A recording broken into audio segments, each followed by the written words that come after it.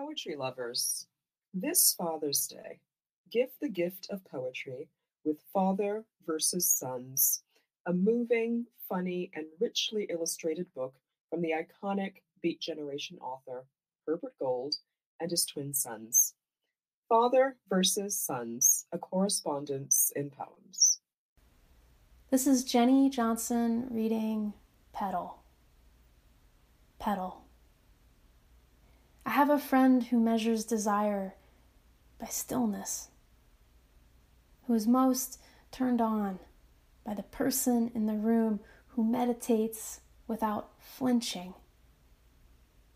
The librarian, too, in the manuscripts division, handling the patron who can't seem to stay seated, warns, I will serve you the smallest items first, as a knit sweater slides off a chair's back into a loose knot.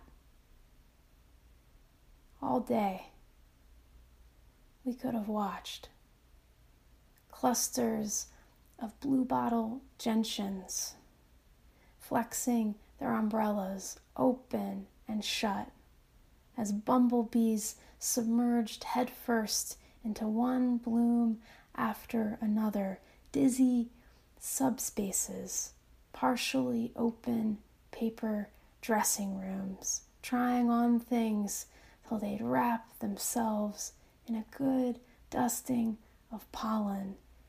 Everywhere, intimate containers seem to be in motion.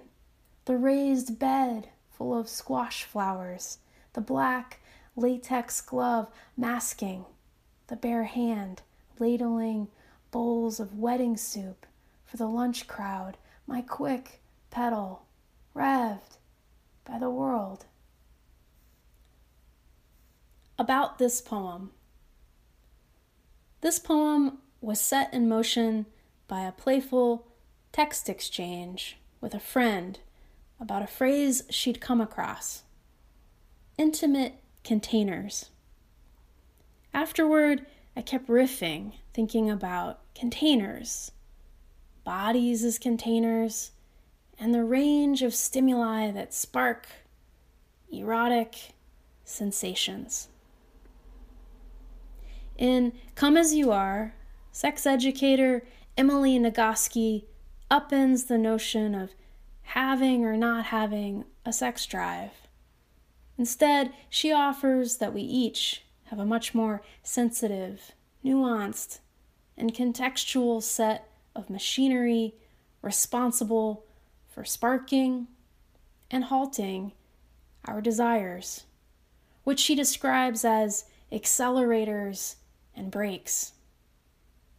I think of Petal as a little inventory of containers and or erotic accelerators.